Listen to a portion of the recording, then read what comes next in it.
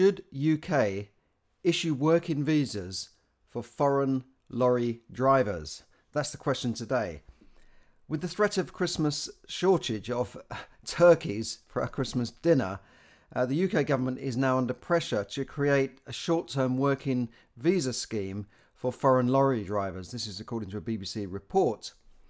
Now, the COVID pandemic and Brexit has left transport firms desperate to recruit drivers, and government departments have been in discussion with options for the industry, including the possibility of visas. But so far, ministers have rejected any calls to introduce visas for drivers, and they've been urging firms to use local labour.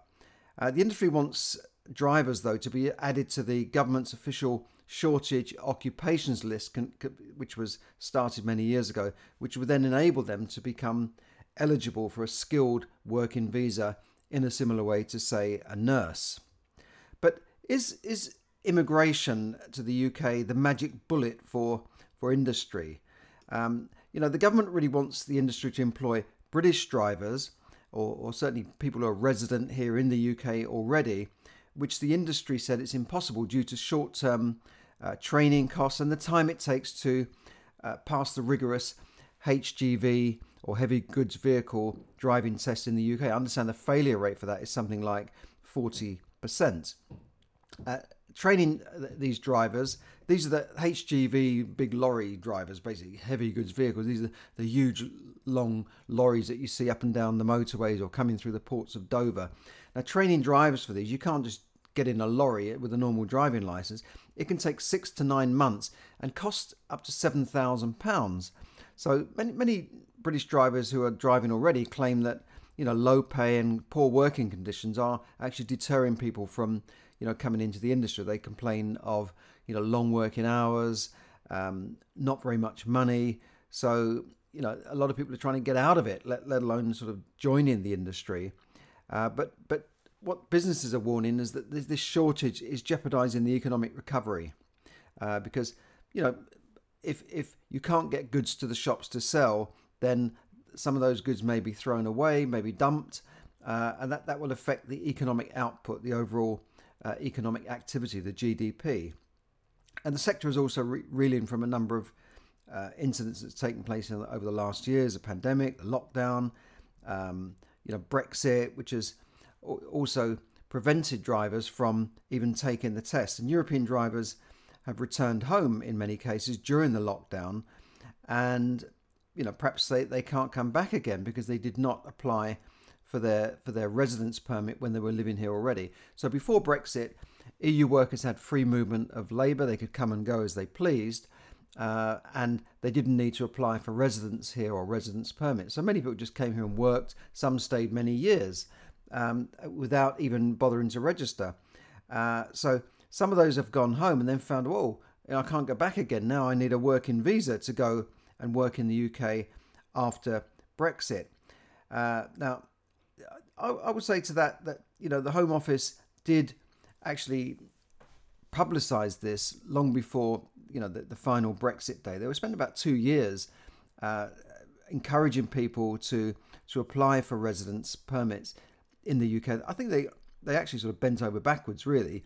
They gave a cheaper form of settlement than a non-EU worker. Non-EU workers to settle in the UK cost thousands of pounds.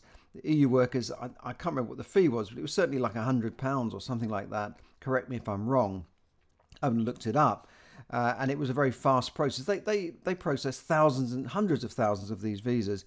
And so there's really no excuse if you didn't apply for that visa and now you're stuck somewhere and unable to come back, because you had the chance while you were here, and they said they would not deport anybody even though they missed the deadline. And many people did miss the deadline. I was reported on this before when the deadline was up. So really, there's no excuse for that. But anyway, the Road Haulage Association estimates that there are a current shortfall of 60,000 drivers. And obviously, you can't really train up 60,000 drivers just like that. And the time it would take, 6 months or so, is just not feasible.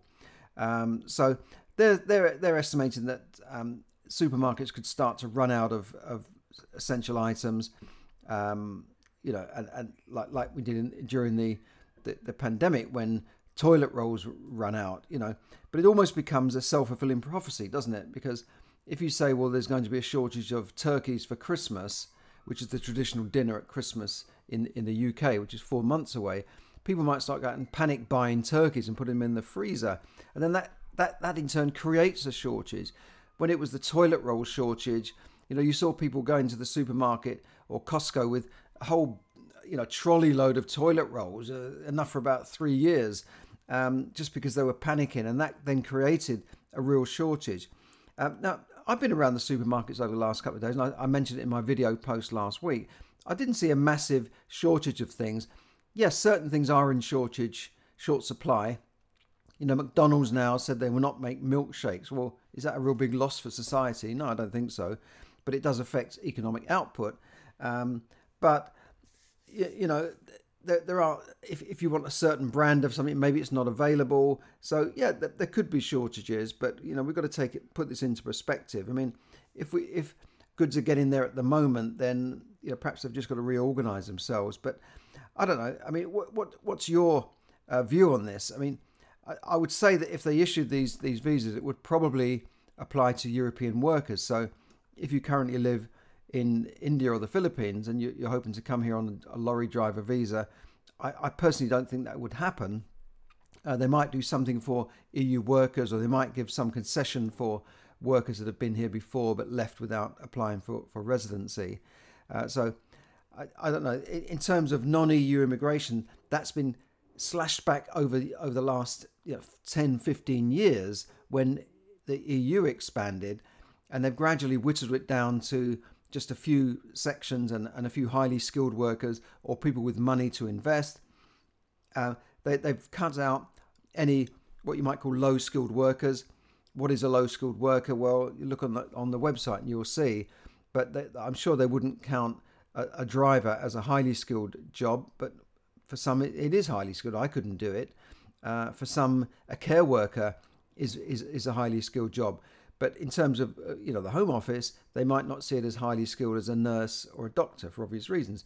But they really don't want low skilled workers coming in on low wages, because that doesn't really add to the economy. If someone's on a low wage in a job, say working on near to minimum wage, they're hardly paying any tax. The amount of tax you pay in the UK doesn't even start until you've earned more than 12,500. So that first 12,500 is tax free. You don't pay tax on that. So if you're only earning 15, 16, 17,000, you're not paying that much tax. You might pay £1,000 a year tax. Yes, you pay a bit of national insurance as well, but that barely runs the country. The amount of tax we even collect doesn't pay for everything. They have to borrow money every year. Now they're printing billions of pounds. So, hiring a load of unskilled workers is not going to have a very good long-term economic effect on the country. Bringing in highly skilled workers and bringing in highly skilled business people to set up businesses and entrepreneurs, that will have a positive benefit to the country. Now, importing overseas workers has been the magic bullet, the panacea, that magic pill to plug skill shortages in the UK since, you can go back to the 1950s, if you like, the Windrush generation that came over from the West Indies to work in the NHS, to work on the buses and trains and that sort of thing. And it goes on right up to today with hiring nurses from the Philippines and other countries to work in hospitals. And I was in that business myself in the 2000s.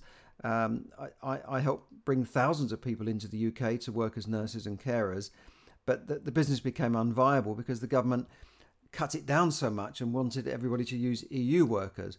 Well, now those EU workers are not so available. We're going back to maybe expanding it to more non-EU workers, and certainly more nurses are now coming in as the government have expanded the non-EU immigration back again to what it was. But it's still quite difficult to come into the UK.